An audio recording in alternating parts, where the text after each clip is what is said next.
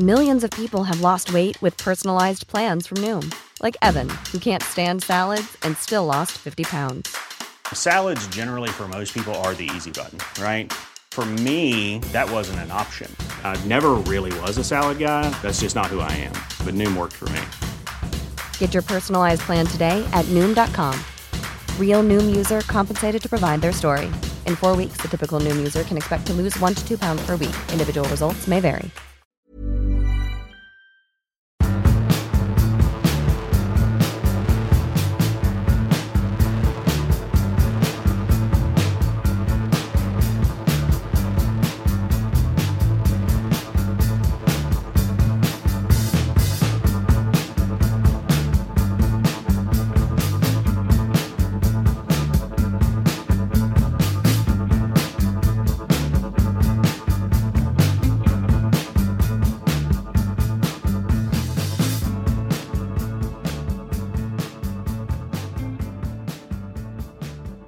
Hello everyone and welcome back to Rule the Roost podcast. Fortunately there was no extra slice this week because, well, we just didn't have the time. We didn't want to do it either. No, we didn't. That's, you can hear that's Sebastian Staffordball. How you doing? Seb, sorry. Doing good, mate. We've been talking for about half an hour before we started recording, so I'm kind of worried that I've run out of things to say to you now. I know, I've just been thinking as I've started recording this, oh Christ, what are we going to talk about? I suppose we've got out of the way all the things that that we'd have to redact during the editing process, because obviously can't slag off too many people on the actual pod. We've got that. I'll tell you who we can slag off actually. Mr. Raj Baines, who actually isn't recording this evening. He's not recording his Tottenham Hotspur, who he proclaims to support, podcast, because he's actually at a game with his season ticket for another team. I think that is, even though you've had the hashtag disgrace leveled at you, Seb, I think that's an absolute disgrace in my book. I think it's more than a disgrace, mate. I feel hurt by it. It's disgusting. That's the one, isn't it? That's the step on from disgrace. We'll have our revenge when we doctor the fancy Super League results. You wait for that, Raj. Would you see people tweeting Tesco because the queue's been too long? And don't worry about famine in the third world and people in Calais who are penned into makeshift shanty towns, so on and so forth. Your queue in Tesco's, mate, that was absolutely disgusting. And it's despicable that you had to wait 15 minutes for the man to come and help you on the self-service checkout. I'm having my usual meltdown, Seb. It has to happen. On those self-service machines, I am actually going to have a bit of a developed world meltdown. I've recently, my bank card's recently been replaced. I went through the expiry date, so my bank kindly sent me a new one. And I went out a couple of... It's almost like they want you to spend your money or something. It is almost like that. It's very considerate of them. And I went out to do my shopping at Waitrose, obviously. And there's nothing worse than your card. I accidentally took the card that had been replaced and had obviously been deactivated. And I tried to use it on one of those self-service machines. And when your card is declined in one of those, it sort of flashes and makes a noise. It's fucking humiliating. The noise it's like the Game of Thrones bell of shame, isn't it? Shame. Yeah. Them wheeling you through the Tesco store, just shouting shame. And I know that, but then I felt obliged to sort of very publicly and very loudly explain my situation. I was like, "Oh no, I brought the wrong card." And it sounded entirely unconvincing. Then you left the establishment with holes in your shoes and fingerless gloves, mate, asking for change outside. Well, no, I also, again, and this was slightly worse, but I very loudly made sure everyone knew that I had the cash, just in case. So I got directed to and then I walked through with like a sort of £20 note spilling out of my wallet in a sort of very deliberate, pride-saving way. No one won, really. It was just a humiliation from start to finish.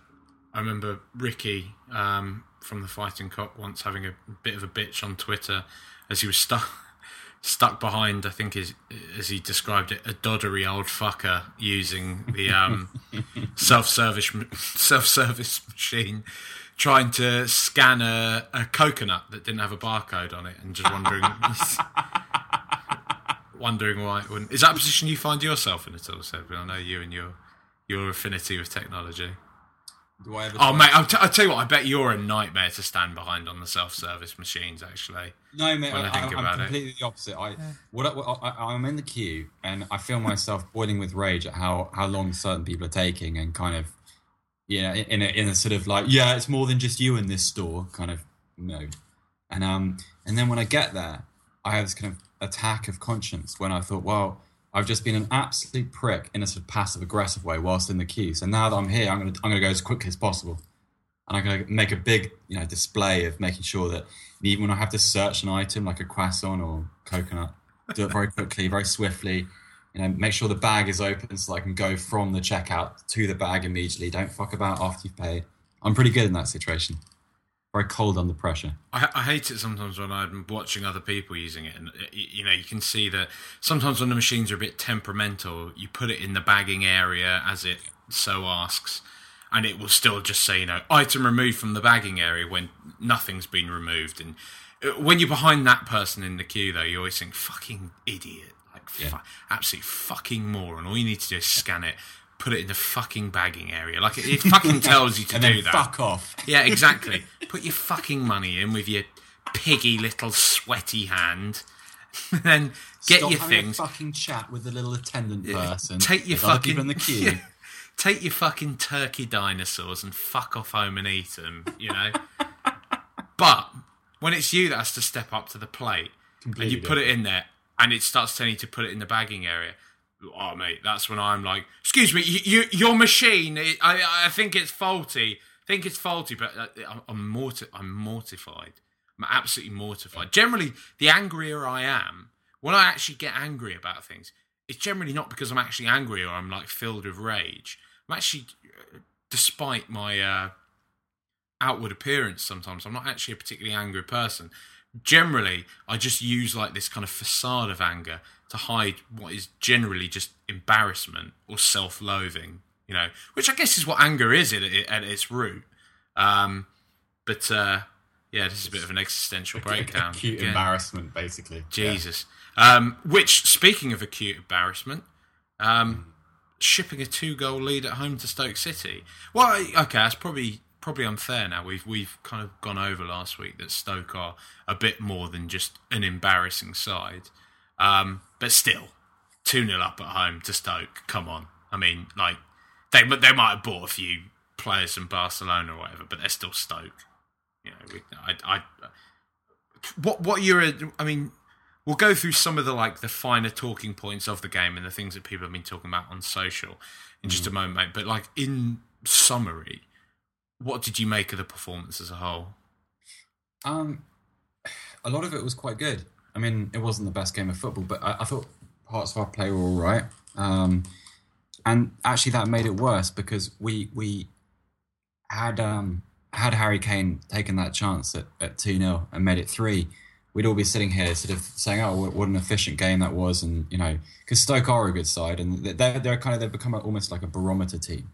So they're sort of what Everton used to be, in the sense that if you beat them, you've done quite well, wherever it is, whether it's home or away, because they're pretty stubborn. But I don't know. The whole thing was so unnecessary. It was kind of. I remember watching Toby Alderweireld last season, and just he's a very reliable defender and never made any mistakes. I think this is even something he said himself post game. Put a Tottenham shirt on him. And look, and that was just the most. It wasn't even losing the 2-0 lead. It was just how predictable it all became and how familiar it all was. And you tried to sort of clothesline Hosselu in the the corner of the box, penalty, and then as soon as that went in, you knew what was going to happen. Ball just kept coming back, and it was just It was a needless penalty to give away. It's just silly. He's not. First of all, he shouldn't be able to. He's not a bad player, but you shouldn't be able to get out of that corner, really. And then, even if you do, you let him run through. You don't just, you don't do what he did.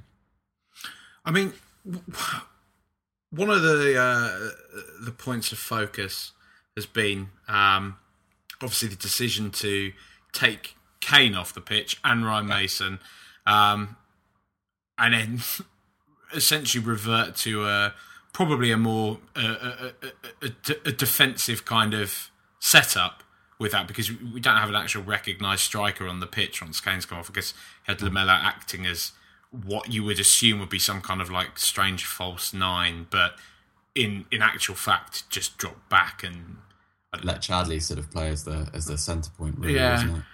But I mean, even before that point, for me, it 2-0 almost felt like a bit of a false scoreline in respect to, I think we were very defensively sound in the opening stages, and I think we controlled the midfield, and that's arguably something that Dembele gave us as a positive before I actually start laying into Dembele. You know, tell us what you really think of Mr. Dembele. Yeah, his like, you know, his noted ball retention and his combative qualities in the middle are there, even though he was, you know, effectively starting on the right. Really, he just seemed to drift inside constantly, and that's noted. And I think we controlled the game in that respect. But to me, still, even when we had Harry Kane on the pitch, there was no cutting edge to our play, really. I mean, yeah, we got the first goal from a corner, which I'm not going to bemoan. It's lovely to score from a corner after we've just been talking about the fact last week that no one really scores from set pieces, in particular corners, I should say,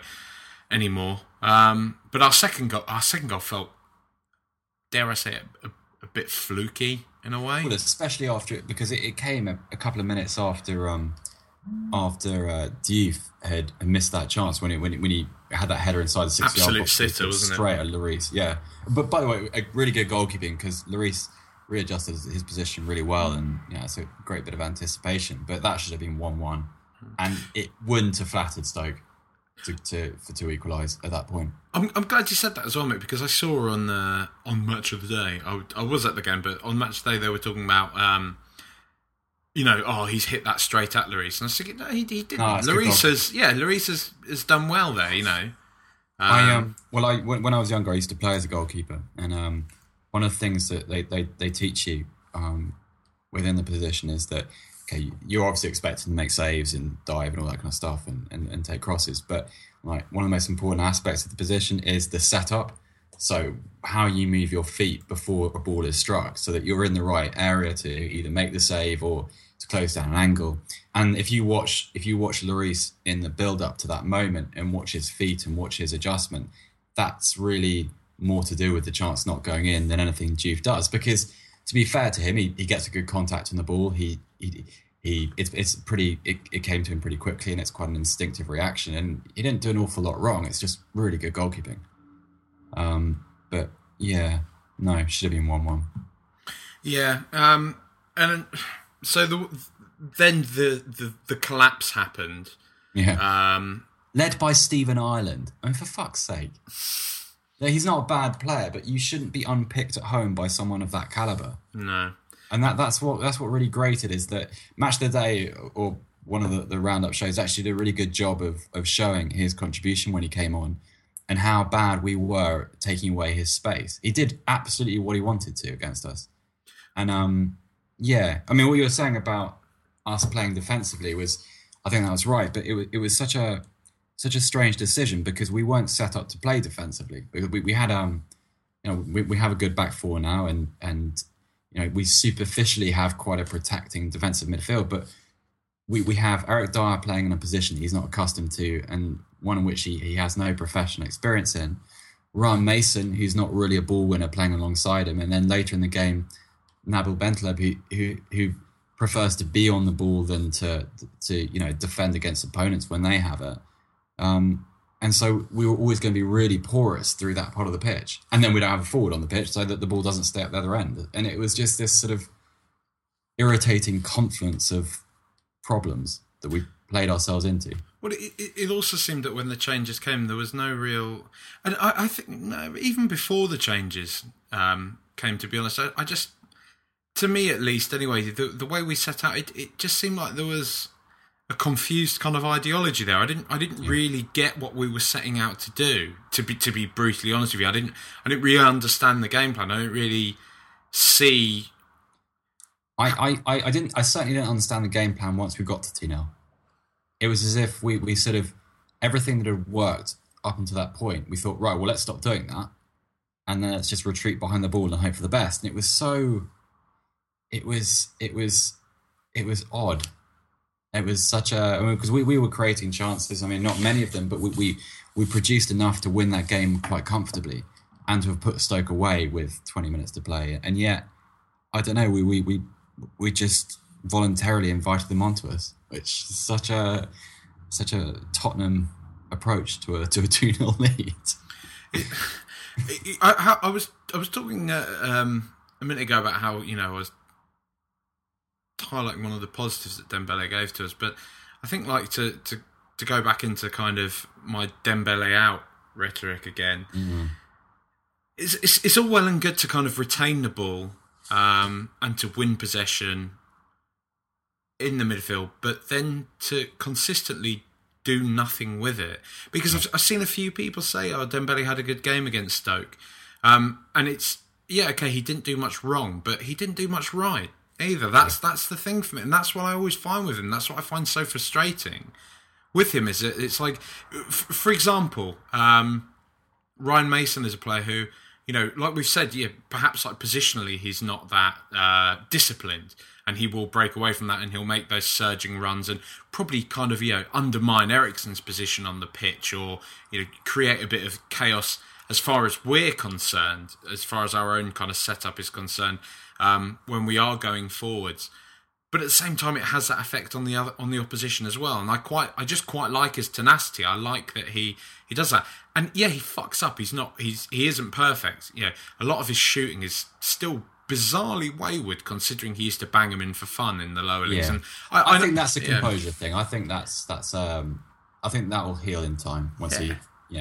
But I think for Ryan, for all the kind of like the times he fucks up, or he perhaps leaves us a little exposed at the back, I see positives to what he's doing, in that he always has, there's always an intent to his play. Yeah. It always seems like he is focused on getting the ball forwards as quickly as possible, be that him carrying it forwards, or be it him pinging the ball forwards. And his passing is sometimes wayward, and his shooting is sometimes wayward, but he's looking to attack. He's always looking to attack. And then when he's not doing that, it's not just a case way too, Jack, because I mean, that I think that's one of the main benefits. It was something we complain about Mason is, as you say, the lack of discipline. But because he's quite erratic with his positioning, and because he has that little bit of drive to go up to and beyond the defensive line, he must be quite hard to defend against. Yeah. Whereas, conversely, can you imagine if you're a rival manager trying to deal with Moussa Dembele? You just say, right, well, you just don't let him in front of you, and you put a block on all of his passing lanes up the pitch. And you know exactly what he's going to do as a result. And that he's very neat, he's very tidy. He can dribble the ball all day, and he's got a lovely touch, great, terrific. But it doesn't matter because he just goes sideways. The times I would like to see Dembele, and this is the problem, because if we were a club the size of Chelsea, for example, we could keep a player like Dembele, like the way they do with players like Cuadrado, for example. Yeah. We could, or Ramirez, actually. Precisely. You could keep a player like Dembele and just use him as and when he's needed. And for me, a player like Dembele would be perfect for when, say, we are playing at Stamford Bridge, somewhere like that. And if we manage to nab a goal, if we do get a goal, it comes to like the 70th minute, bring on someone like Dembele. And, when really, if we just want to hold on to a lead or something like that, we can be assured that we've got a player like that who is going to be able to retain the ball really well. Because that is what he's good at. Yeah, exactly. Yeah. But starting out, and I don't especially know. At home, especially against, I think my main irritation is why, when we're using a converted centre back in defensive midfield, or we're using, he's not our favourite central midfielder, but why are we using one of them, a natural in that role, on the right hand side? When he is, you don't have to have watched a lot of Tottenham to realise that doesn't seem to fit what we're trying to do. We're a side that's built to play on the counter-attack with pace and with forward intent, and yet one of our main attacking players can't go forward with the ball. There was an interesting point, Dan, who the Tottenham Way, you may know him as. And Yeah. they've just started their own podcast, which is actually a very good listen. Anyone listening to this, you should. It's a new podcast this season. It's him and Tom Hayward. They're both very I good. listened to that Actually, the other day. That is a very good listen. Yeah, good stuff, guys. it is good. And they, Dan was making the point that a lot of people are kind of buying into this whole narrative that is Pochettino making some big point to Levy by putting Dyer in midfield, so on and so forth, or is it just simply the case that they've seen in training that he's shown a few attributes because he is still young, he's still a developing talent, where they think, well, we don't have the budget. Our budget, we've been told in no one's. Dan didn't say this part. This is me kind of paraphrasing on top now. That essentially I might have seen some attributes that would say, let's give Dyer a run in midfield, and perhaps he can make it. He's not going to be a cast iron option for us there, but let's just give him a go. And I can kind of see the logic in that in respect to, for all we know, Pochettino and the coaching team have been told, look, you've got whatever. Now, after you've spent that money on Clinton and Jai, that there's 20 mil left. There's 20 million pounds left to spend, which will be pretty much everything we've made in outgoings. Now, it's no secret that we really, really want a striker, and that's been seen today after we've made that apparent £18 million bid for Berahino. Maybe we are just giving Dyer that chance because we know we need someone else that can operate as a defensive midfielder, and we've just seen with Dyer he's got certain attributes, like some of his forward play last year. He, as much as I see what you're saying, he can't really carry the ball forwards, but I mean more like his kind of distribution. I don't think Dyer's done a bad job in defensive midfield. And that's not very what I'm trying to say. inspiring, though, is it? It just seems counter to what we're trying to be. I mean, the emphasis last season was on putting ball players in those positions. Mason and Bentleb spent most of the year in there, and you think I can understand that they're not perfect players, but to different degrees they're developing into something. But they facilitate what we're trying to do as a unit. Whereas with Dyer, I just see him. Credit to him. I thought he had a good game at Old Trafford. He did okay on the weekend, but he's just a stopper when he plays there. Yeah. And I don't. Maybe I'm missing something, but I don't understand how that fits with our whatever the grand plan is here. It just seems contrary to everything we've been led to believe is Pochettino's thinking. It's baffling. One final one we'll touch on here. I think we can probably talk about it a bit more in the second half, or him, I should say, in the second half. But in terms of his performance on the weekend, Eric Lamela, as per usual, has picked up quite a bit of flack. I'm probably a bit of a Lamela apologist, if I'm to be honest, if I was to be completely objective about it.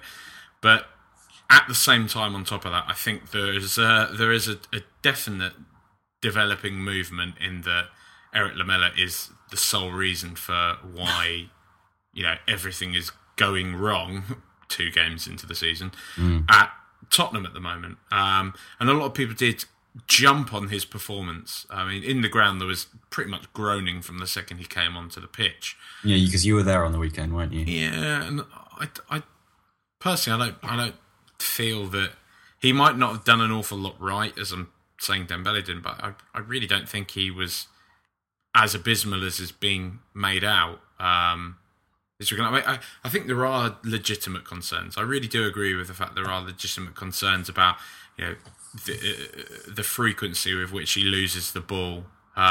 His habit of still, which is I think probably the most frustrating, his habit of still dwelling in possession, because he does. Yeah. You can't pretend that isn't the case.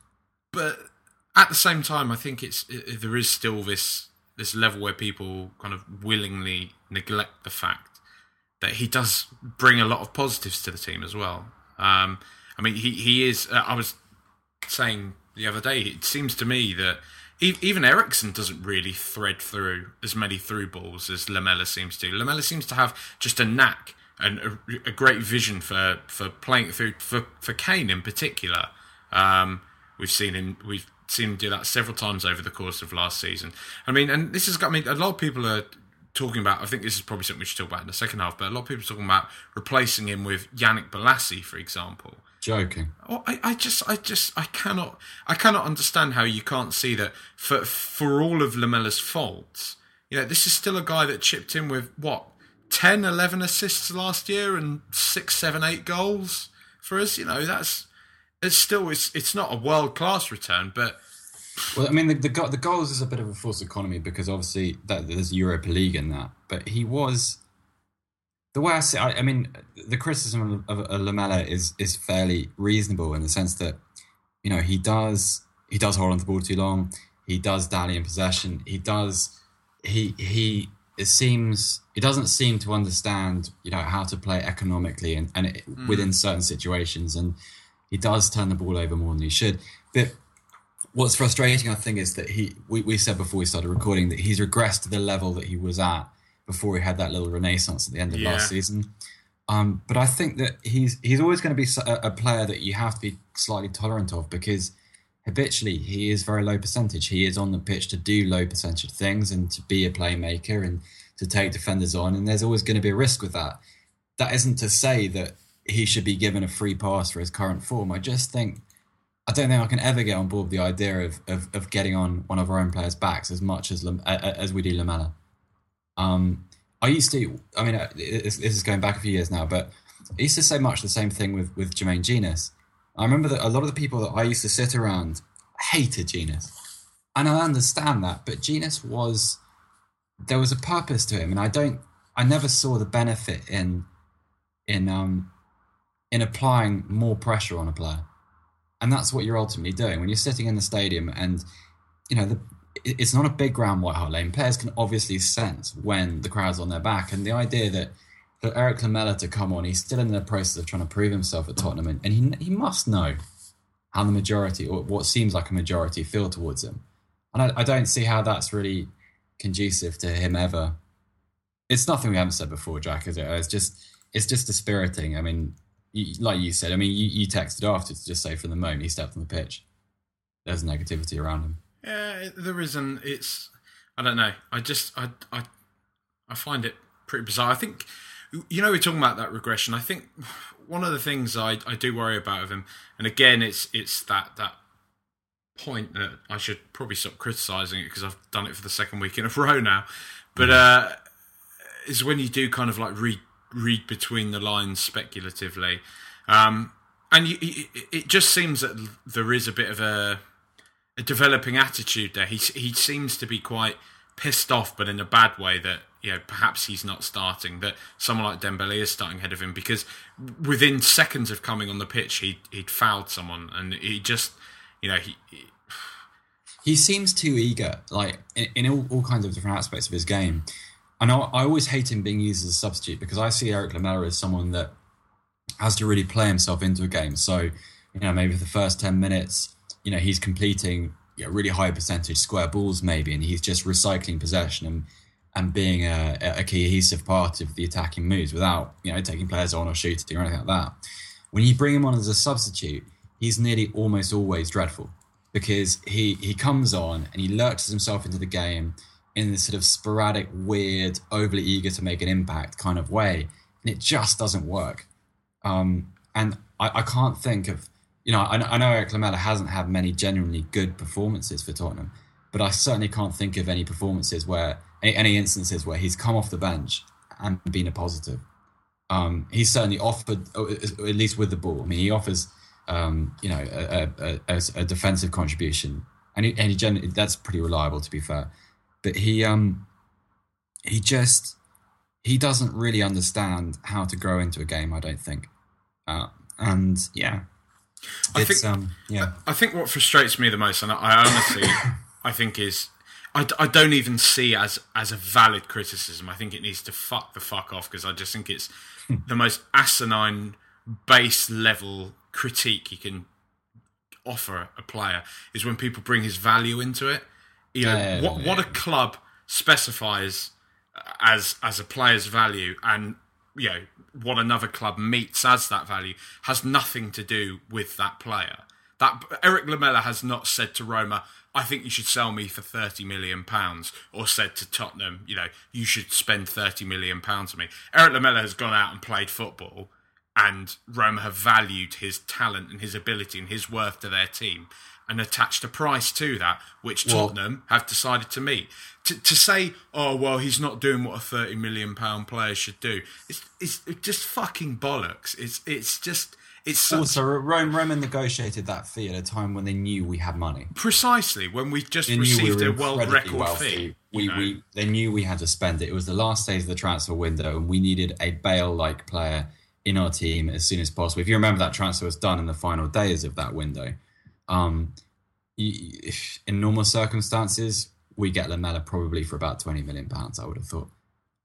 And fair play to Roma, who wouldn't? I mean, they're completely in their rights to take advantage of that situation. And in all fairness, he was probably a Harry Kane type player at Roma as well. To be fair, he did have that one breakout season. I mean, there's no stylistic comparison, but he did sort of. There was an obvious, sudden, dramatic development to his game. Yes. Yeah, and they weren't eager to let him go. He was very much a fan's favourite. He seemed to have an affinity with the club and with. He didn't seem to want to go. Apparently, no. He wasn't.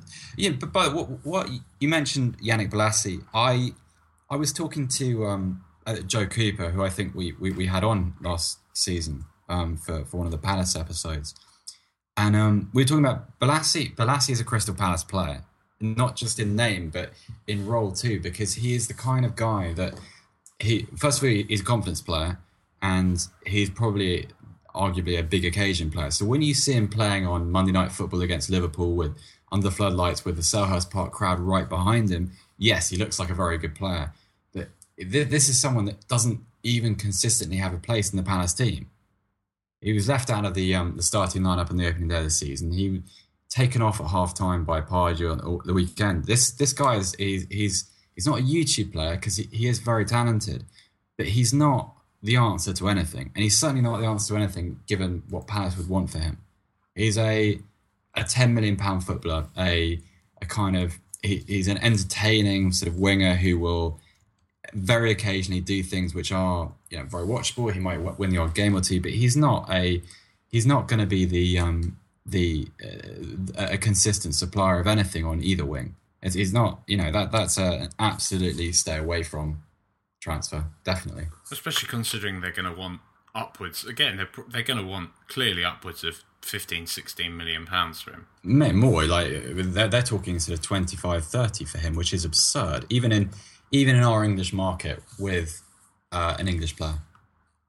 Well, not an English player. He's he's born in this country. Who does he represent internationally? It's not France, is it? No. It's not. But he's I can't remember. But no. Football experts. Right. Well, stuff. I'm stealing a living. Aren't we all, mate? Aren't we all? Yeah, pretty much. Yeah. Just keep it going until the boss man finds out, and then Exactly. Yeah. Oh, it's his fault. They pay us, so it's on their heads, mugs.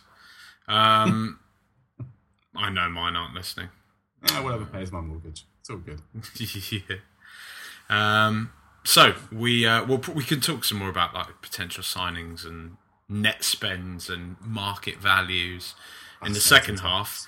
But for now, we have Raj Baines, who wasn't too busy to help us out this week with Huddersfield Town, to speak to Joe Bruin of 442 about Leicester City. Joe Bruin, 442 is where you work, isn't it? That's right, yeah. Welcome back to the show. You were on last season to talk about Leicester City, and it's changed an awful lot since back then. I guess probably the best place to start is during the summer. We'll skim over Thailand just because I'm not sure either of us have got legal representation. So we'll skim over that pre-season tour away and just go straight to Nigel Pearson rather than the junior of the Pearson clan. And what exactly happened there? How come he left the club after doing so well at the end of last season? well, it's fair to say we're not going to win any awards for racial diversity anytime soon. But well, from what no one really knows exactly what happened, but from what I would gather from it is that his son was a bit of a div. Did what he did with the other lads. He got sacked. His dad didn't like it. Probably said something he shouldn't.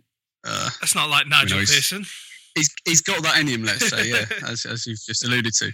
And he didn't like it. He probably said something he shouldn't, and the owners thought, well, we don't need this crap anymore, so, see you, mate. If we do move on to some of the stuff that he did come out with was quite extraordinary. He seemed to have his back against the wall a lot of the time and be on the defensive an awful lot of the time, no matter when anybody said really anything to him, whether it was innocuous or whether or not there was a tinge of something else there. I mean, the most famous one is that the ostrich rant towards the end of the season. Is that something that was present even back in the Championship, or was it the famous pressure of the Premier League that seemed to crack him a little bit more? Yeah, to be honest, I mean, the spotlight is obviously nowhere near as intense on him in the Championship. He probably had, two men and a dog turn up to a press conference before. So it's definitely something that's reared its head in the Premier League. The most famous example, like you say, is the ostrich one, which was a perfectly innocuous question, which he took badly. I don't know whether he did it. He quite liked the us against the world mentality that he was bringing to the club, I think. And in the end, I think it worked for him because he got the players playing for him, and it was his kind of drive that got us to where we did last season and got us over the line. Have you ever met the man or come close to him in any sort of professional capacity? Have you seen him at work? I've asked him a couple of questions in press conferences, which he's batted back straight for a dot ball. But no, he's. No, I've never met. I don't really know him personally. I've not had the pleasure of interviewing him or anything like that. Sorry. Because that's something that I've not pitched it to anyone. I'm not going to do it to you live now, but that's something I wanted to read more as a fan and just of intrigue. Somebody to ask him straight what exactly was his problem, and I had this suspicion, speaking as one Northerner to perhaps you're more Midlands than I am, but I can't win. I'm not Northern and I'm not Southern. Yeah. But if you ask my uni mates, then I was Northern. So yeah, well, you're better than a proper Southerner, so I feel more akin to you than I do anyone else.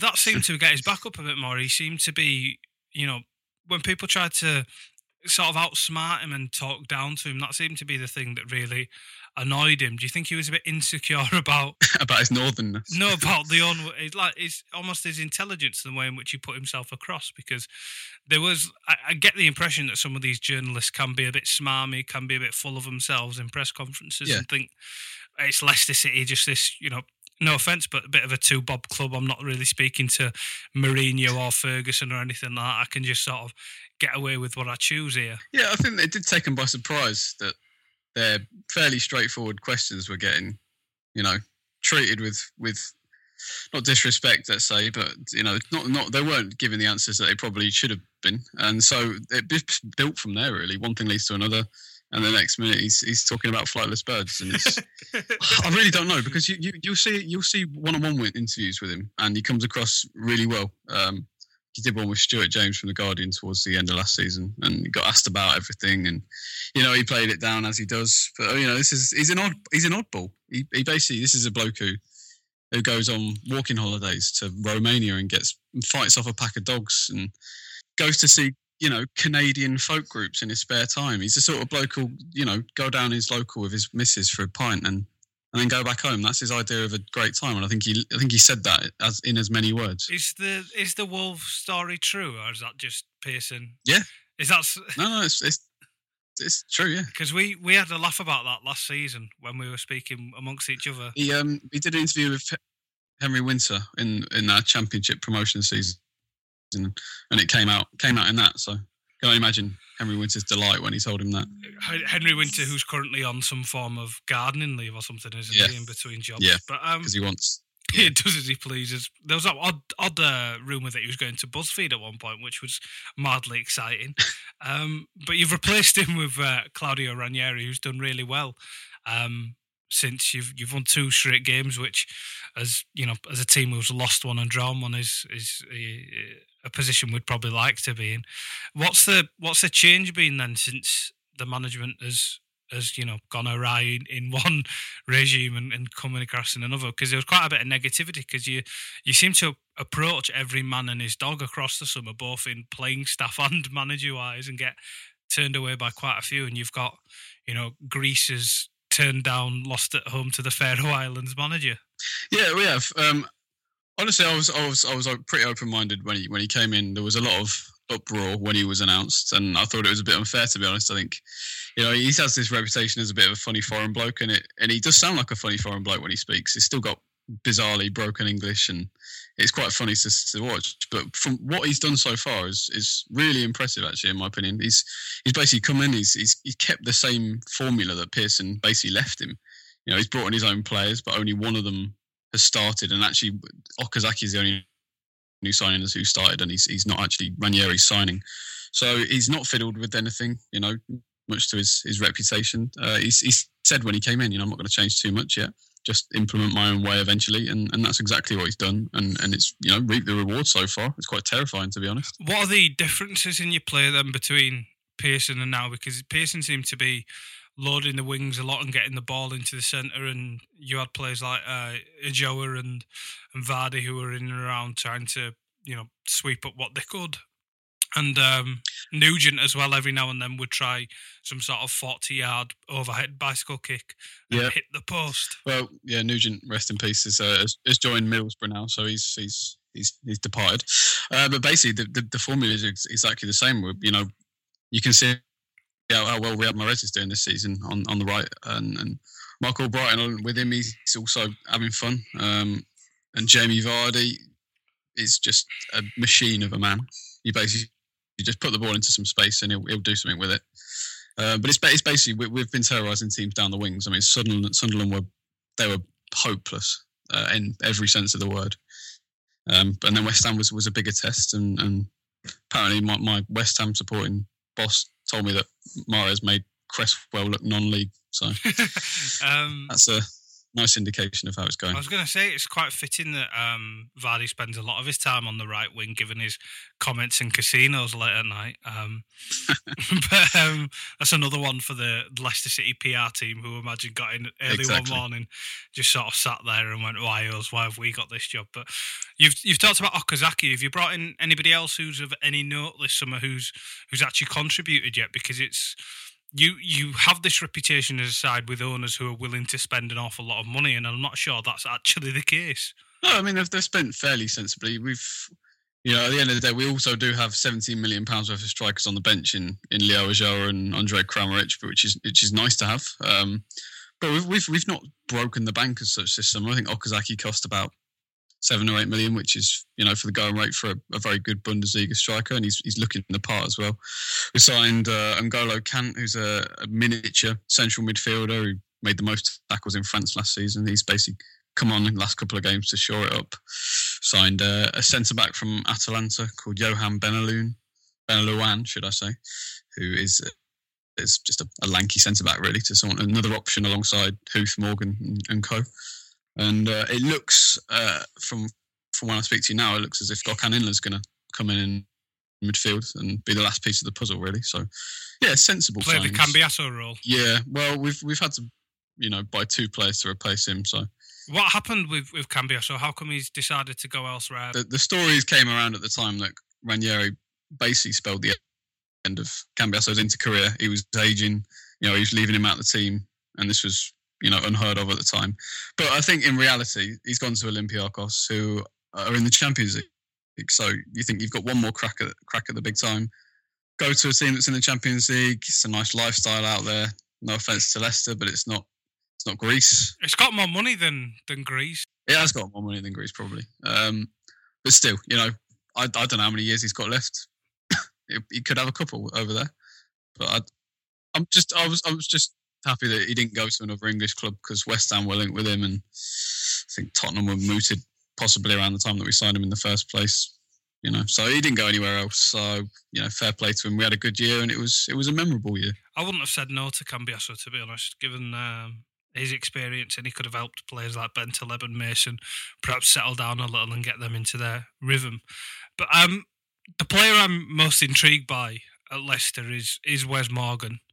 You love Wes I Morgan. genuinely do love Wes Morgan because he makes me feel better about myself as a footballer. Because if he can play Premier League football, then I'm fairly sure anyone can. I'm not sure how good he was in the Championship, but I feel as if somebody should be playing the Benny Hill music whenever he's near the ball in the Premier League, because he almost scored an own goal on the weekend again. Did he hit the bar with He it? did.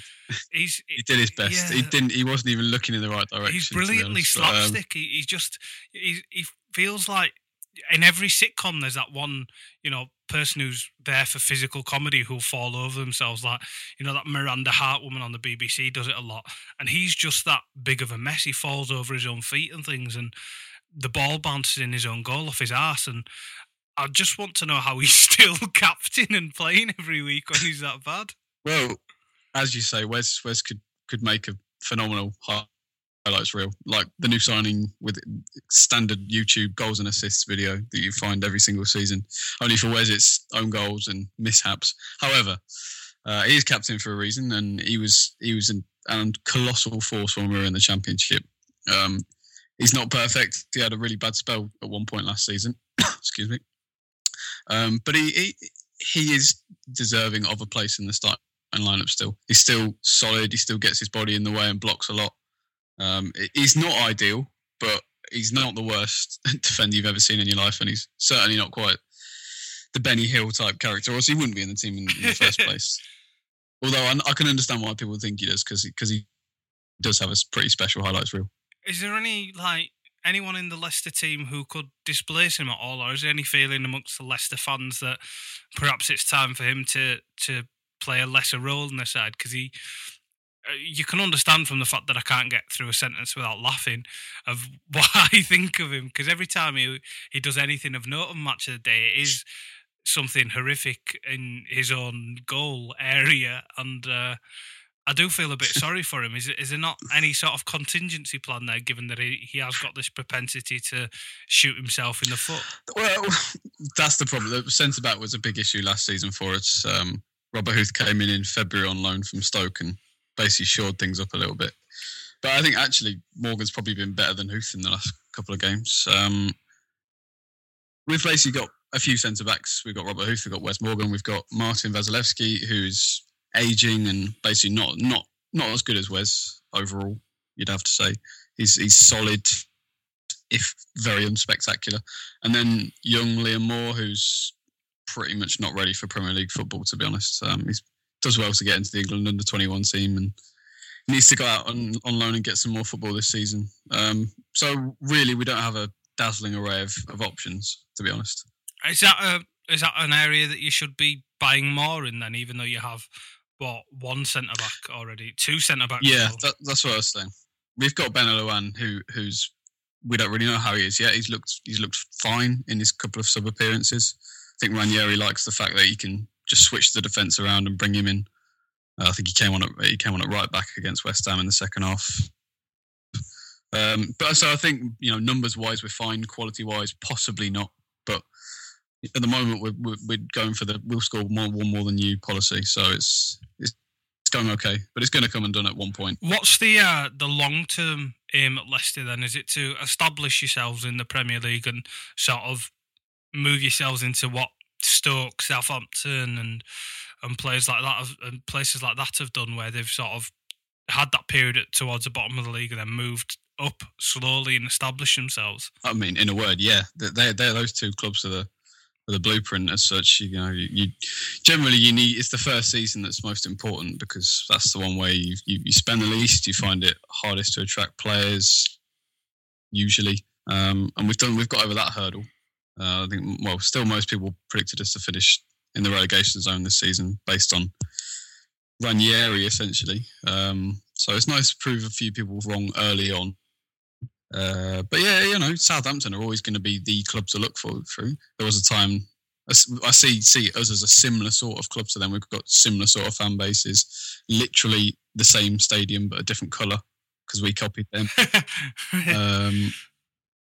They just had a season of consolidation in the first year, and then the second year was the one where they really kicked on. I mean, I don't expect us to do that, but they're the club everyone looks to now. What's the feeling around from Leicester then? Because you're quite an odd club, whereas you're a big side in that people know who you are, and you've had players and you've done things in certain time periods where they've been of some note. It's not as if you're, not to do them any disservice, but you're not a Bournemouth type outfit who have come out of the blue and have done really well unexpectedly. You are a name that people know. Sort of, I'd club you together with teams like Leeds and Nottingham Forest and Ipswich and clubs of that stature who are traditionally top tier sides, but you don't tend to stay here long.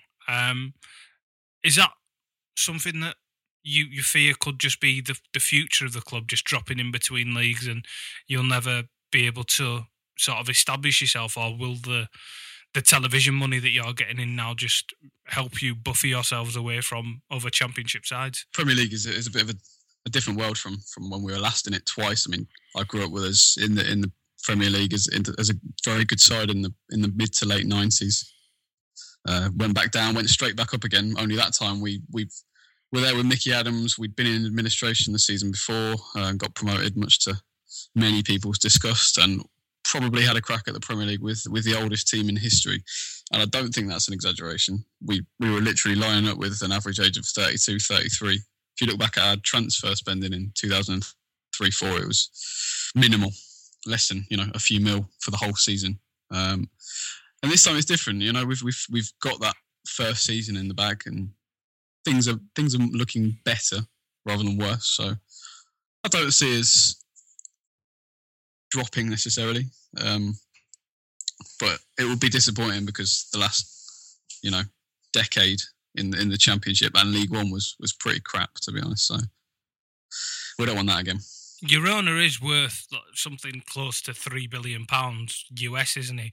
From Thailand, and nobody really knows about him when they talk about the real big players in the ownership of the Premier League. That he's not really ever mentioned because I'm not sure people are too familiar with him. But what exactly does he do in terms of his involvement with the club? Is he hands-on, or is he one of those people that owns a business, that owns the club, and sort of hovers around in a distance? Yeah, I mean the dad is the top dog of King Power, who are a duty-free company in Thailand, basically. So you see them at airports, and then his son is also heavily involved. So I think he's more involved in the day-to-day running. But his dad does get involved. I think the first time Pearson got sacked in inverted commas last season, I think it was his dad who pulled the trigger, and then his son who said, no, not yet. So he does get involved, but he lets his son do most of it, I think. Okay. But they go to a lot of games, and they do care.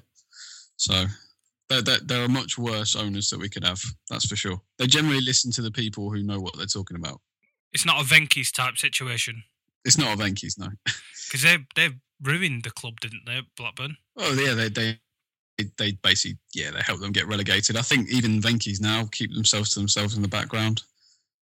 I think once the team goes out of the Premier League, people lose interest, and you don't make any money from football, do you? Really, it's a good way of making 20 million into 5 million. So, if we concentrate on the game a bit more, our games last season were quite close.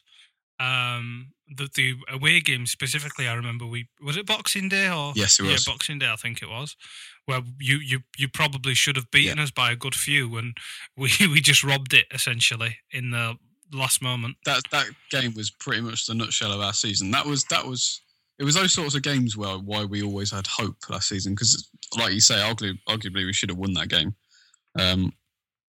Obviously we gave Harry Kane a goal within about 5 to 10 minutes, as we did regularly last season. And then we got back into it, and then we gave away a stupid free kick, really. Ben Hamer was in goal for us that day. He gave Ericsson a gimme goal from a free kick. And then we had a Stonewall penalty turned down.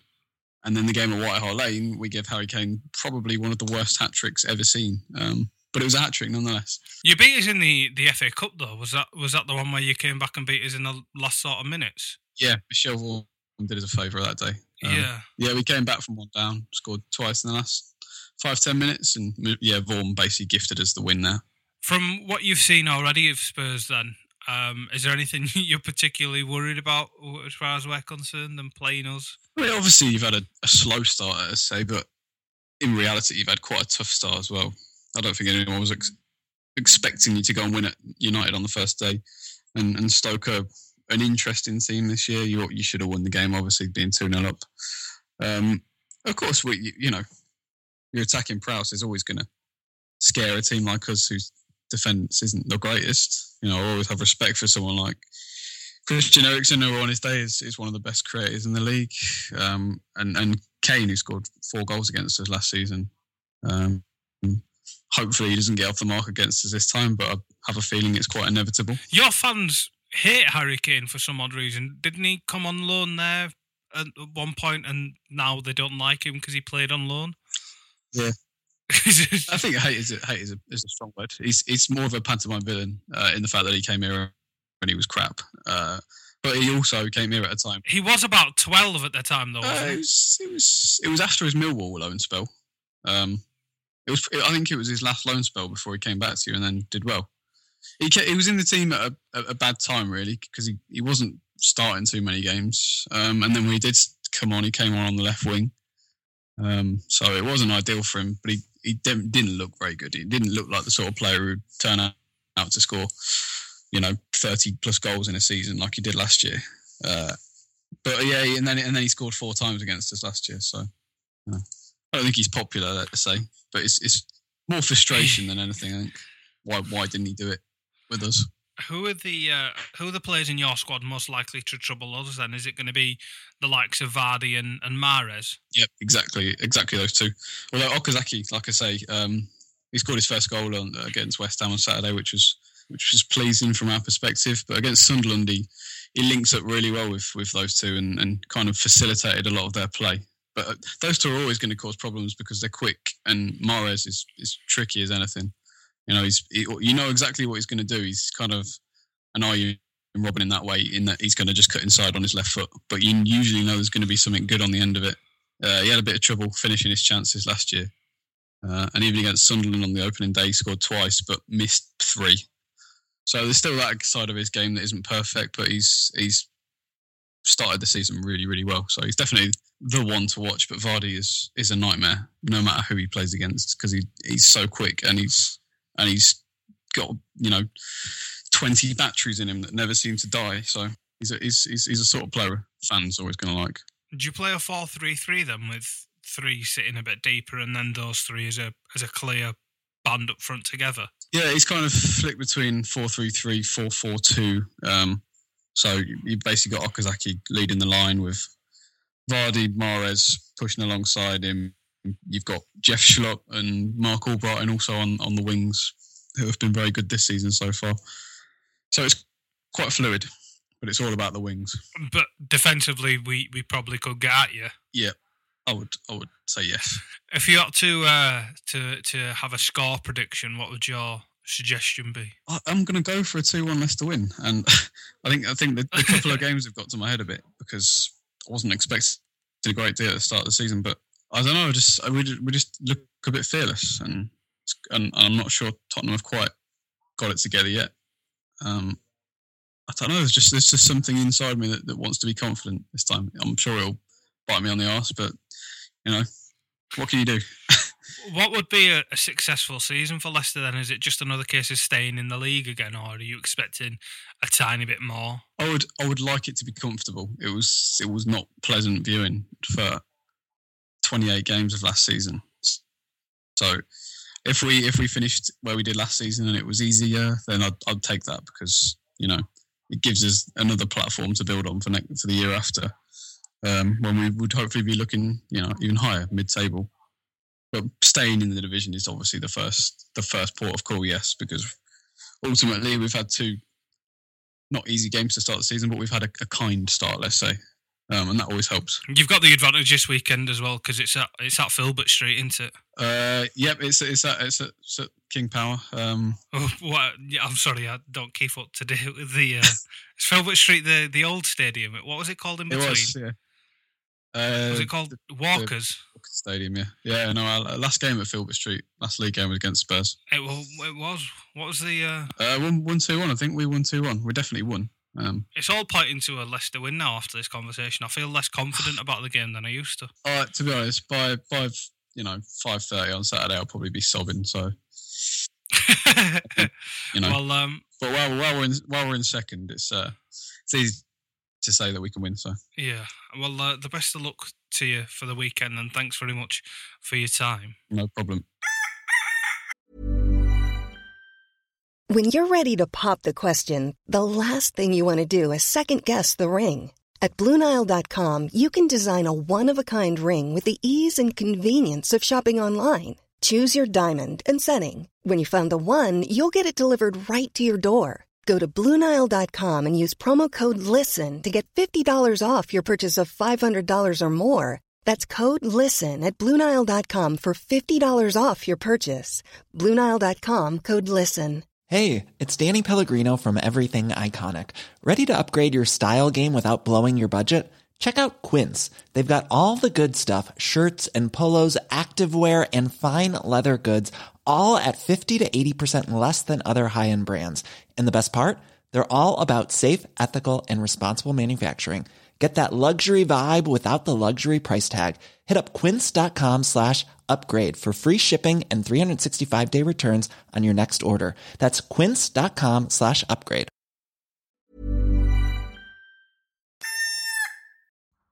Thank you very much, Raj. Thank you very much, Joe. Welcome back to the main event, the Old Bastards show, with me, your host, Trunk, and my esteemed, similarly old bastard, Mr. Sebastian Stafford-Bloor.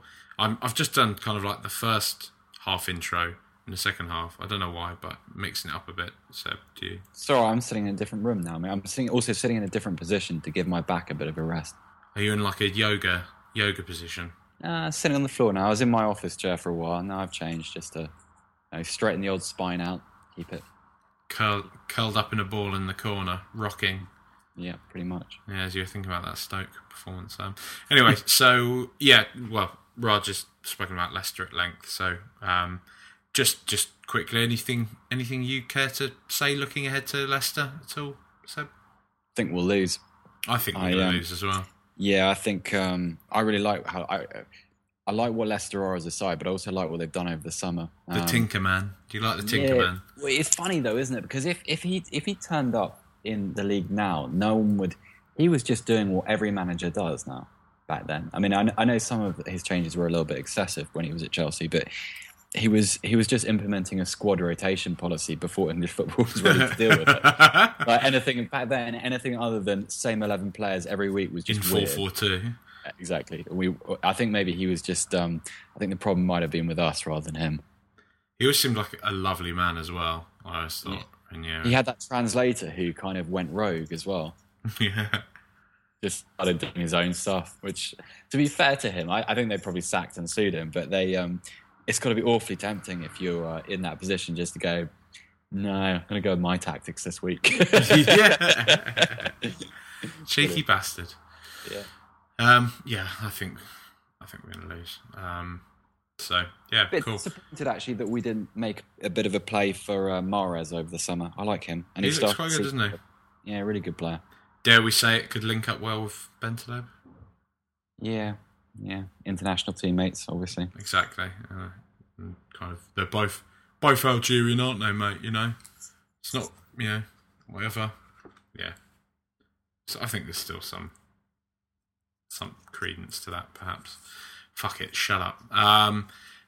Questions. Let's go on to some questions. So this isn't so much a question, and this links in nicely to something that's happened today in the news. We've had a comment from Matt on the... it's just Matt, that's all it says. On the website, rtrpod.com, for anyone who hasn't visited it yet. He says, disagree with you over Berahino completely. He's a very good finisher who could form an excellent partnership with Kane. Sado is 21/22 and got 14 goals last year in a very poor team. Some of his finishing is quality, and whilst I agree there's more to his game outside the box, He's very reminiscent of Defoe in that department. I'd take that all day long for anything under 20 mil. I mean, what I would say initially to that, Matt, is, you're just disagreeing with Raj there, really. Because I'm actually kind of on the side with getting Berahino in, like you say, for under 20 million. And I think, Seb, you're kind of on the fence about it. I don't think Raj is like vehemently anti-Berahino. I think he sees the merit in bringing him in. Oh, hang on. We've got Raj, who is he? Christ, is he actually at the game? Here we go. 1 second. Raj has just sent us a message on Skype saying, "Half time here. Bell me in." All right. See if we can add this tosser in now. He can't stay away, can he? It's just control freakery, isn't it? Yeah, fucking tosser. He wants to control how long we're doing it for, what we're talking about, making sure we don't go over the time limits. Hang on. I see his face on my screen now. But yeah, ultimately, Matt, I don't think I like Berahino. I just one thing I'll say, Matt, about that goal return is if you look back over, you're right, but look back over his season and look back when those goals were scored. He's a very streaky player. He goes through periods of games where he will score goals and then long barren spells as well. So I'm not quite sold on his economy in front of goal yet. He's one of those guys who it's going to depend. What he's worth is going to depend on quite a few variables. Mr. Raj Baines. Oh, we've got Raj. Hi. You're right, Baines. You absolute disgrace. How are you doing? Are you? Half time here. Yeah, not too bad. Town conceded after 20 seconds. You're a lucky charm, mate. They didn't even touch the ball. How many have you had, Raj? What's that? How many have you had? None. None? You're at the football, you haven't had any beer? No, we walked straight down from Also and Sykes is driving, so we've not touched anything. We've been good.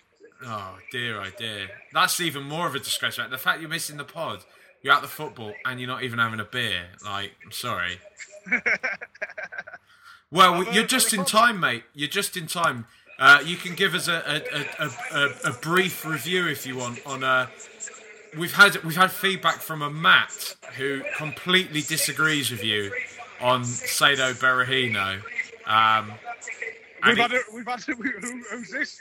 He's called Matt, and he's replied on the site, and he said he disagrees. He thinks that Berahino's a very good finisher who'll form an excellent partnership with Kane. They're not going to play together, though, are they? So Matt's a bit of an idiot. He'll play up wing. That's not a partnership. We might be part of a front three. They ain't going to play 4-4-2 together, have they? They're certainly not. And as you were saying, he's right. As well, Seb, yes, he's not really. He missed an absolute sitter on the weekend as well, didn't he? He did. Look, the thing with him is for £15 million, you go ahead with deal. Anything more than that, then it cheapens the effect of signing a player for me, because he'll have that price tag hanging over him and he'll never be able to live it down because he's not that good. It reminds me very much of that Darren Bent deal, which went very quickly. This is exactly what Seb and I were saying before the pod, is that, if our grand plan all summer has been to sign Saido Berahino, then you're taking no one by fucking surprise doing it now. Why didn't we do it earlier on? Because if we've actually wanted to buy him, we've obviously known we've wanted him all along, because we haven't pursued anyone else, really, and then come in for Berahino at the last minute. So why didn't we do that earlier on? If we are spending now, because apparently we've bid 18 million today, which has been turned down, you spend any more than that, if the lad, as you say, if he doesn't score over, and I will be honest, if he doesn't score more than 15 Premier League goals, and we've spent upwards of £20 million on him, people are just going to say shit and never give him a chance again. And for that amount of money as well, he's going to be a second choice no matter what, because there's no way he's going to play over Harry Kane at any point. Even if Kane's got a knock at the moment, he's not a proper first choice. And where does that leave the other lad, Clinton Ninja? He's not going to like the fact that we've just bought another lad who's clearly, going to have to play more than he is because we spent more money than him. So it doesn't make sense on various different levels.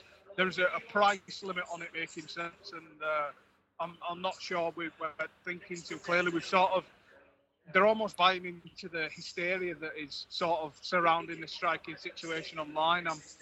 I would, because I'm stubborn, I'd be tempted to just sort of go without rather than rush a signing. I'd happily go with just 2 strikers, knowing that we've saved ourselves a 20 million accident than rush anything through, because it's not a great bit of business if that's the case. I mean, it's not particularly what I'd want. I mean, I do still worry about us not having enough options, because Kane looked absolutely spent against Stoke. Still, I felt he looked knackered. I mean, I really am reticent to even say the name, but if we could get Charlie Austin for about 10 million... Oh, no, Jack. But, mate, I'd sooner take that than 25 million on Berahino. You know the thing with Charlie Austin is that he's not someone that's particularly useful in the build-up play. He's a penalty box poacher type forward. That's true. He's someone that thrives on... I mean, he worked really well last season with Bobby Zamora, because Zamora knocked down a lot of balls and his sort of first time based on a lot of movement. He's not someone that you could ever imagine dropping deep to play and interacting with our wide players or I mean, like, I do definitely know what you're saying, Raj, and that there is a bit of hysteria, but I think at the same time I do think there is warranted concern over our striking options. Yeah, I mean, me and Seb have had this disagreement all summer about the lack of people coming in. So there's obviously a need to bolster the squad, but I'm not sure that making accidents is the way to go. No, I agree with that. I keep on bringing up Llorente just because he makes more sense. I mean, I'm not saying he's the one to hang our hat on. He's the one that's going to, be the answer to everything we need. But somebody of that ilk. I mean, I don't want to knee-jerk and go against, the new structure of Pochettino and Mitchell already. But given that he's been at the club for 6 odd months, if not longer, surely he's known that this window was coming and the players that were going to leave were, easily identifiable beforehand. So he's got to have been looking for strikers. And, Clinton Njai makes sense because he's the type of player you'd expect them to identify. And Saido Berahino just seems a bit obvious and a bit expensive. He's the kind of player that any one of us three could have scouted. Ultimately, you don't need a black box or a scouting network to decide that Saido Berahino might be a player that you're interested in. That's not sort of searching for value in the market. That's just, watching Match of the Day every week. Yeah, it's completely so much for the fucking black box. Yeah, it's nice speaking. The second half's about to start, so I'm going to get off. But just before I go, there's this Brighton, what is he, Sykes, right winger that is called a cunt for staff. Is it right winger that I called a cunt for staff? Right winger that I called a cunt for staff. He's running up the right wing and he won't give the ball back, even though he's not being fouled. So I just, at the top of my voice, I just shouted, "Give the ball back, you fucking cunt!" And the woman in front of me was not amused whatsoever. The most evils I've ever had. Me and Sykes just sat there and giggled for about 10 minutes afterwards because, of the look she gave us for the rest of the year. You're making yourself, I've not sworn since. Making yourself at home in your new seat, mate. Seriously, I can't tell you about all of the people around me at the minute because I'll do it next time. I'll fill you in another day, but it's been nice to hijack you for 10 minutes while I've been waiting for Town to concede again. But hopefully they'll get a point out of this. Quite like this little on-the-spot report. We might have to embrace this in future, mate. If one of us goes to the lane or something. Give it a go. It's quite good. Field recording. Yeah, I like all right, it. I'll let you two. Sounds more dramatic. Sounds infinitely more dramatic. All right, have a good one, mate. Yeah, make sure you answer my question. We will do. We will. All right, in a bit. Right. The one thing I'll say about Berahino is that Roger was talking about, and Matt's questions have implied that he might be playing with Kane up front, which is obviously not the case, but I watched quite a bit of the England under-21s last season, and Berahino typically played from the left-hand side in that kind of Chadley role with either Nathan Redmond on the right. So he's kind of, he's I don't think if he does arrive at Tottenham, he's being brought as a centre-forward. So I'm not sure that's a problem, but I agree with both in the sense that £20 million, it just feels odd. It feels, again, like it's something we said last week, contrary to the whole idea of bringing in this new recruitment strategy. It's a bit weird, isn't it? Yeah, I don't know. I would sooner rather that we took not a punt, but we saw maybe we used 10 million each on two players from sort of leagues where players are typically undervalued, and took a little bit of a risk in certain positions rather than just playing ourselves into a situation where we're at the mercy of English transfer market inflation. And I don't know. I don't understand how Paul Mitchell is part of that. It doesn't seem to add up to me. No, well, I mean, that Raj dropping has thrown me a little bit. That was so different. Yeah, so good. I do like that field reporting style. I think, fine. and also, Matt, I wouldn't take Raj's calling you an idiot too personally. He pretty much calls us that constantly. So yeah, that's what we wake up to every morning. Pretty much, yeah. Great. Yeah. His nicely phrased question that will be coming up in a bit will attest to.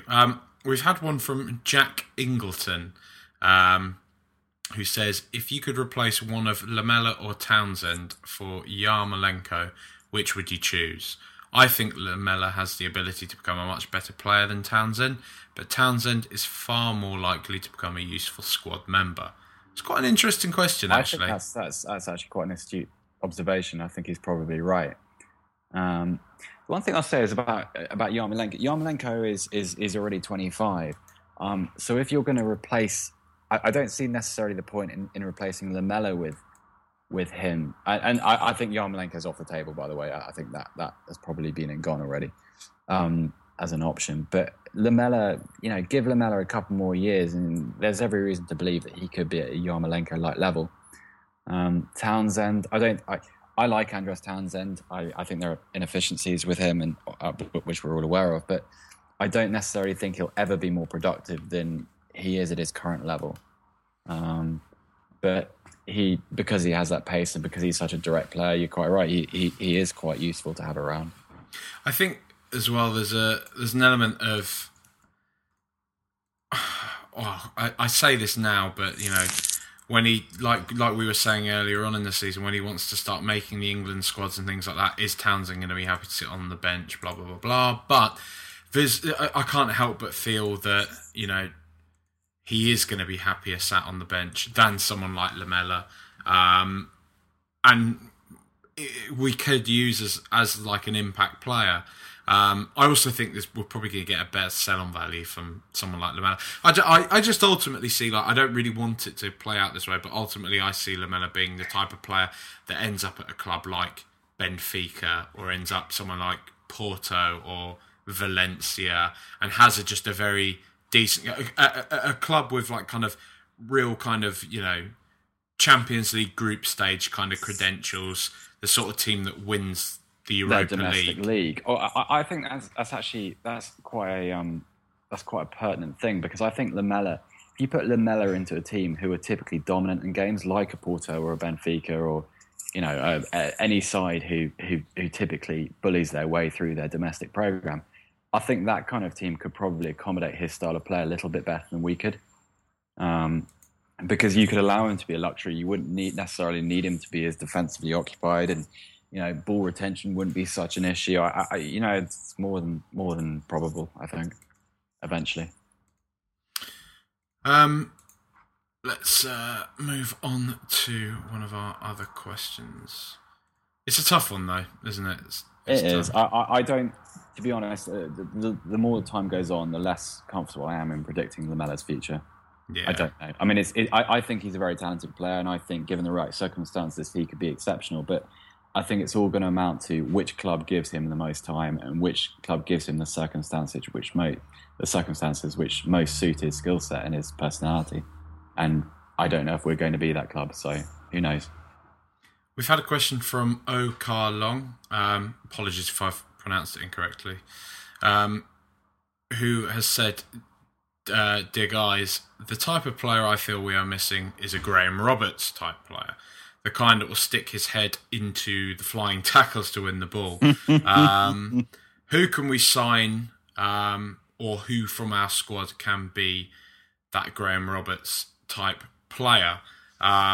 He also then goes on to talk about Soldado, who's probably a good talking point as well. But just for that first one, I think like we were saying earlier on, I mean, he's probably not. I never really got to see Graham Roberts play. I'm not actually. No, I never saw him live. I'm not old enough. Yeah, exactly. As much as Raj I like being takes able to the say piss. that as well. Yeah, Right. exactly. Too young.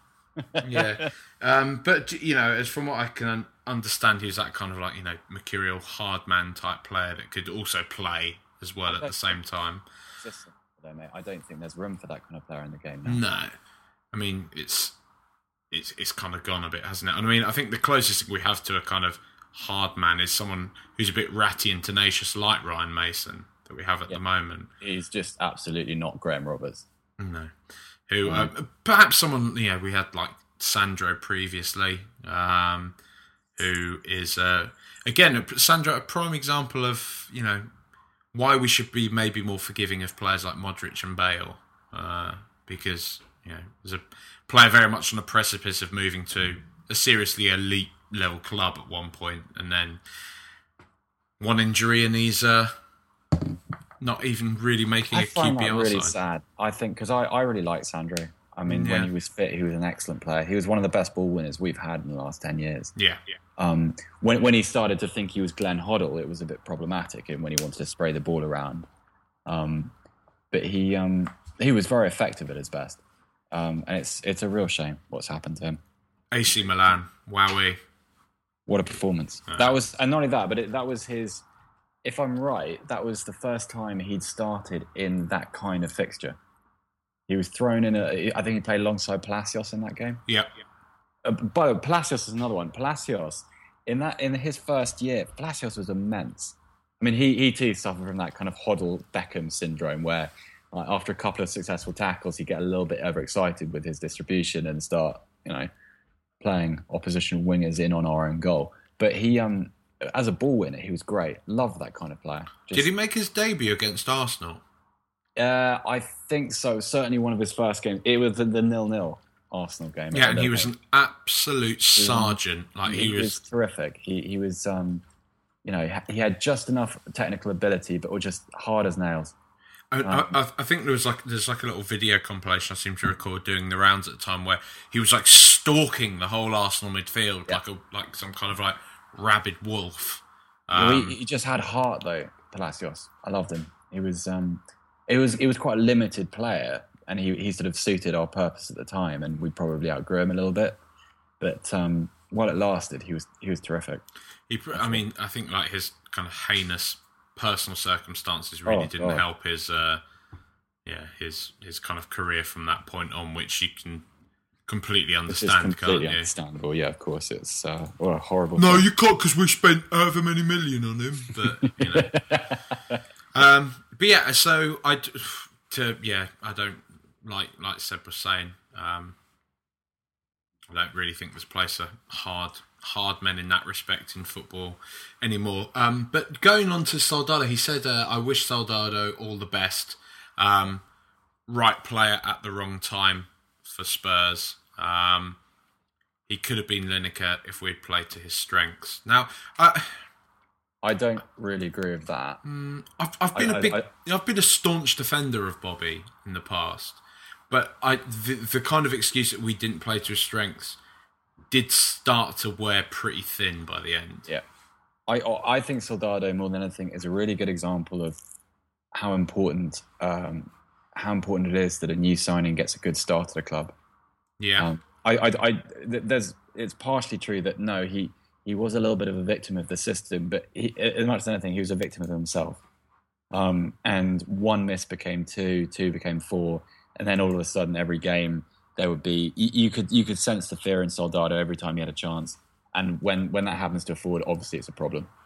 And I don't know, it just was never going to get good.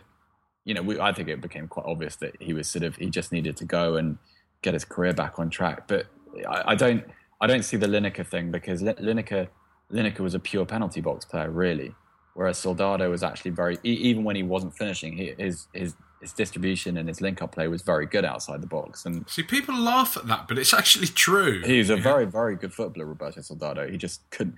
I think when we had the Arsenal boys on before the last derby, we were talking about this, and he's a very gifted player.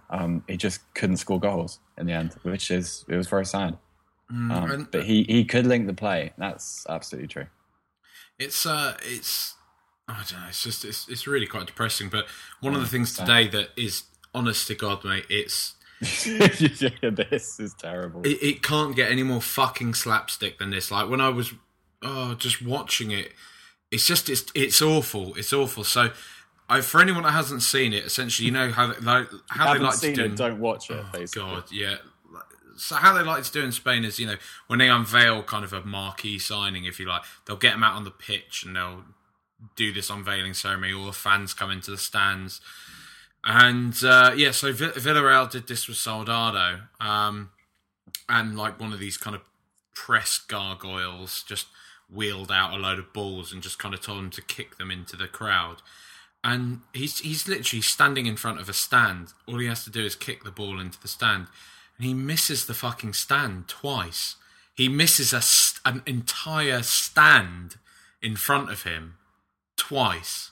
And you're just like, Jesus, Bobby, mate. That's when you know how far inside his own head he's become. And the tragedy of it is he didn't tune out of being a Tottenham player. He clearly desperately wanted to succeed. And I don't know, it needed to end. It was just heartbreaking to watch. That open letter was horrible. It was. Do you remember the open letter he sent after the Everton game when he sort of said, when the crowd was chanting after he'd scored and he was going off at half time and the crowd was singing his name. He said he cried or something. Welled up, didn't he? and it's just like I don't deserve it. And you saw him sort of gesturing to his wife as he's walking off the pitch, and oh my God, he just seems like a really decent guy. And I'd love it if he did well in Spain. I'd love it if he could reclaim some of his reputation. I think he's, sad that didn't work out, but, best of luck and everything. Yeah. So let's have a look. Right, I feel sad now. I didn't enjoy Soldado at all. He's just miserable and old, but he's a lot richer than you or I, Seb. So don't feel too bad for him. His life is far better than mine will ever be. So I guess that's okay. That makes me feel better, weirdly. We've had one from Raj Baines, who says... Who?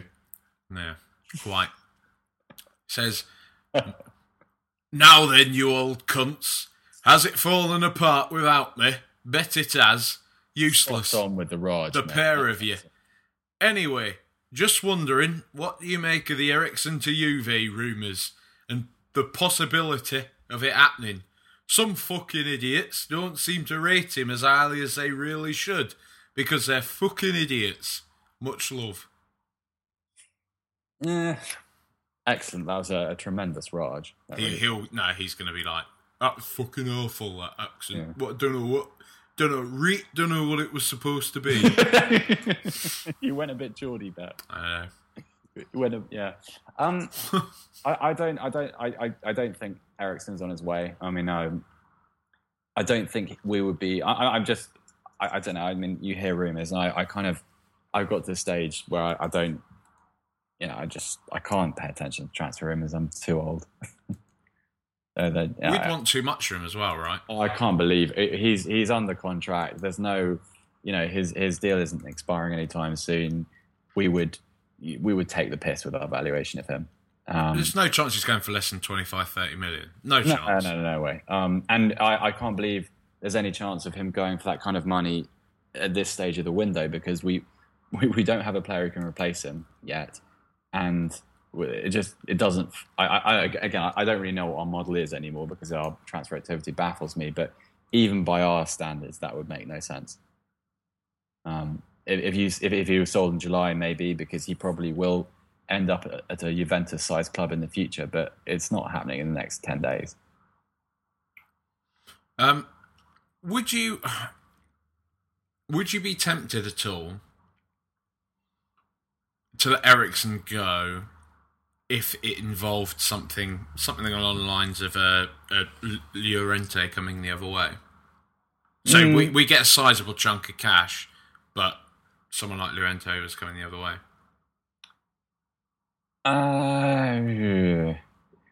Llorente's not a young player anymore.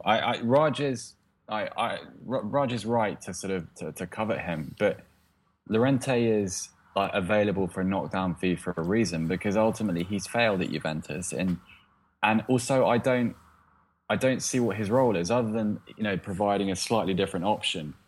We're not going to play two players up front, so he's not going to. It's an either or between him or Kane, and I think the fans and the manager would, and actually Kane should play ahead of him, because Kane is a sort of, I don't know, a slightly better fit for what we try and do. Yeah, Llorente. Do you remember that pre-season game when we played Atletico? No, we played Bilbao at the Lane. Yeah, he didn't look very good against us, I didn't think. No, well, that's when we were so heavily linked to him, wasn't it? Yeah, well, supposedly, I always thought that game had been arranged for the sake of us signing Llorente. That's how it was presented in the summer press, but that was obviously bollocks. But he's a really good player. He's kind of trying to think of a comparison. I can't really think of one, but he's really good with his feet, whilst also being pretty physical and pretty tall. And he will score goals, but he doesn't.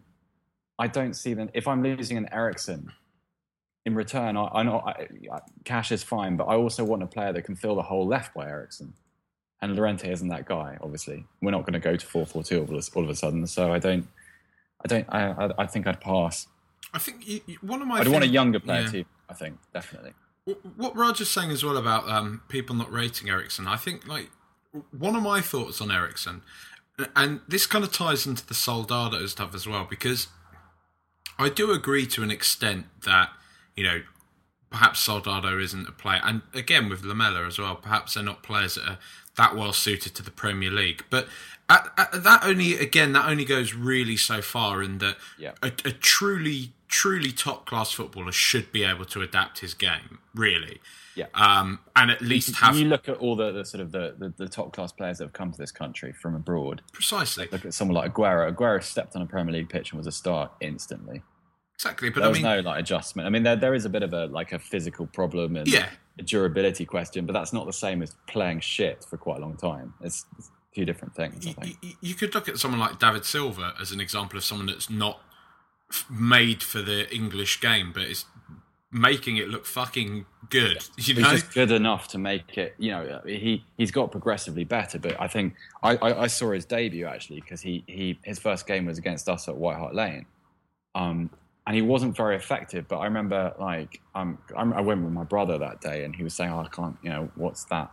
What's all the fuss about David Silva?"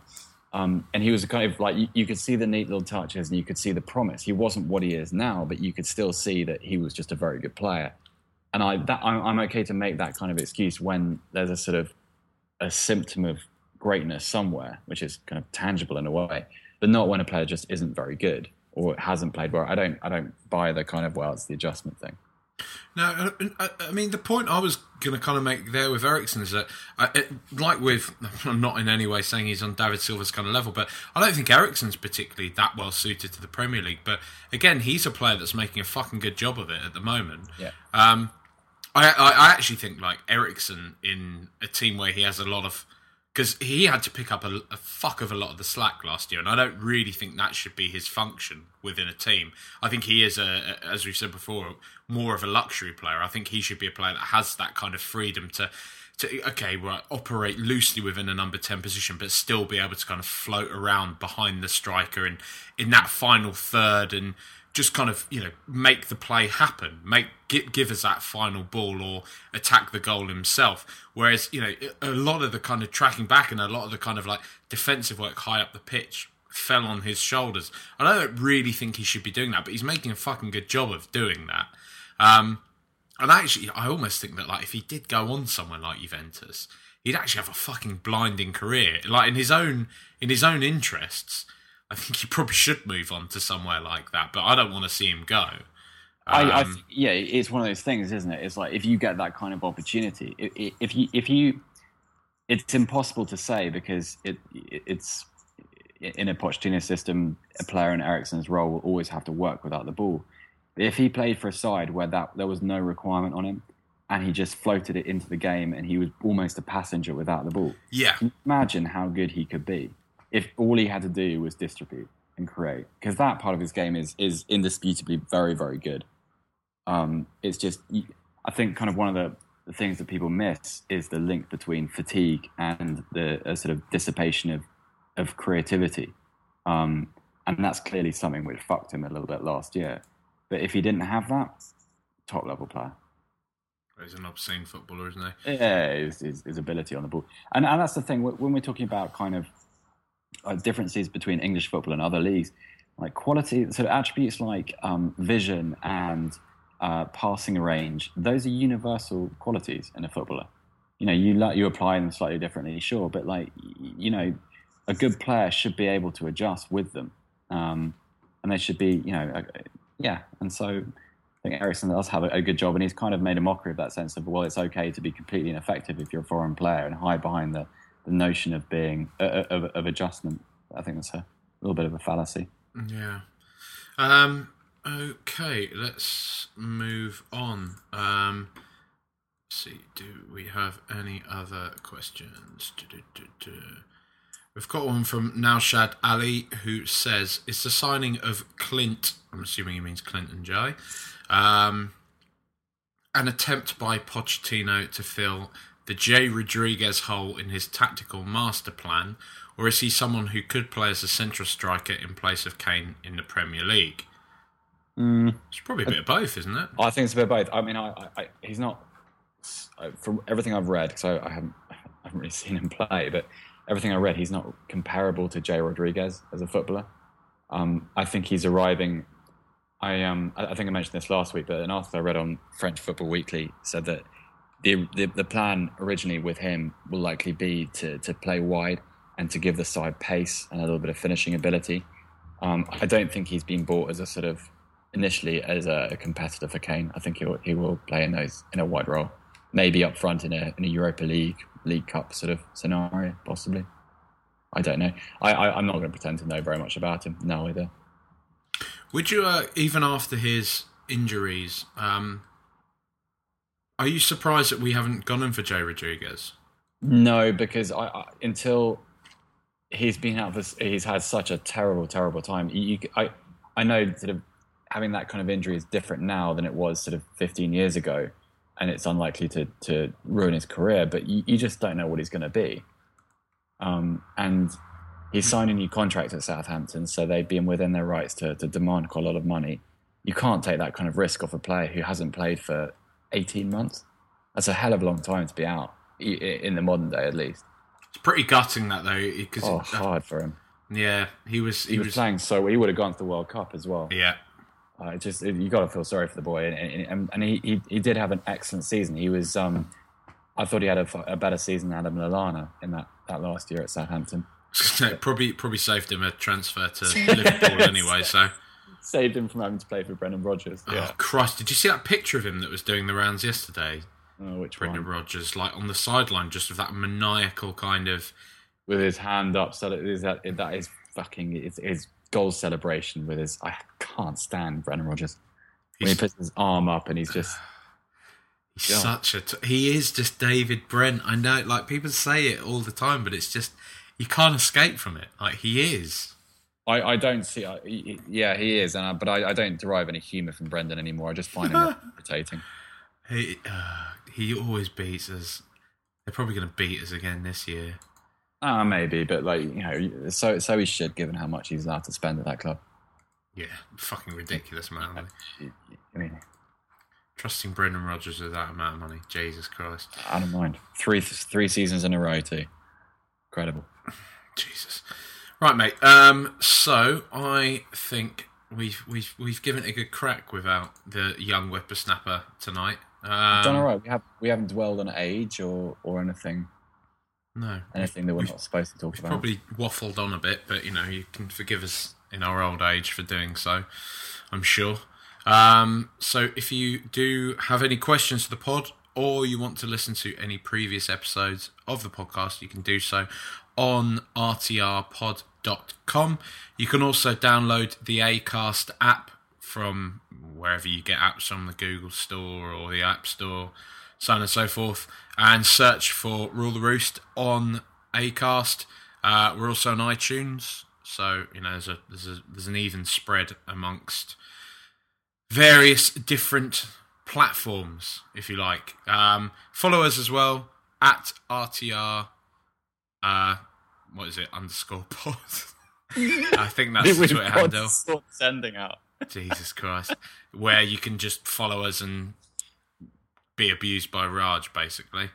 But I think that's about it. Oh, no, hang on, Seb, you got a fantasy football update as well, don't you? I do. Okay, well, the main point to make is people were sort of far more cognizant of the rules this time. Maybe they've been chastened by Nikhil's expulsion. Good. But in third place, 104 points, we have Steve Macbeth and his... you must have had a fun time at school with that name. With Dunfermline Pathetic. Nice work. Quite like that, though. Second place, 108 points, Patrick Morris Hotspur. Again, no illegal players. Well done, Patrick. And leading the way at the moment with The Dolphin FC. Bit of a Nasa Chadley fan. Francis William with 110 points. And we've only had 2 expulsions this week in total. And they were both for John Terry. So if you find yourself no longer included in our fantasy league, then you only have yourself to blame. Hang your head in shame, you scumbags. Yeah, I'm also going to extend. I think I think we should extend the rules now, and there's no Charlie Adam anymore either. Yeah. I was thinking this over the weekend, and you can't in good conscience pick him. It's just not right. So he's banned. You'll have 2 weeks to get him out of your team, and then the hammer will drop on anyone who doesn't. I mean, to be honest, we're doing you a favour. What the fuck do you want Charlie Adam in your team for? Yeah, you put yourself in a position where you have to want Charlie Adam to do well. Jesus Christ. Anyway, thank you very much for listening, everyone. Thank you very much for your update as well there, Seb. By the way, you and me are now joint top of the Fantasy Rugby League as well. Really? I just dropped off. You and me, dead equal, 1,000 points clear. Well done, us. Jesus. That's not true, is it? No, it's totally true. Oh, Christ, I've just fallen for Raj has to pay a price for missing pods, and we're just going to hit him where it hurts the most. Oh, yeah. I don't even like rugby league, and I'm beating Raj. He's shit. There you go. Huddersfield tosser. Good night, everyone.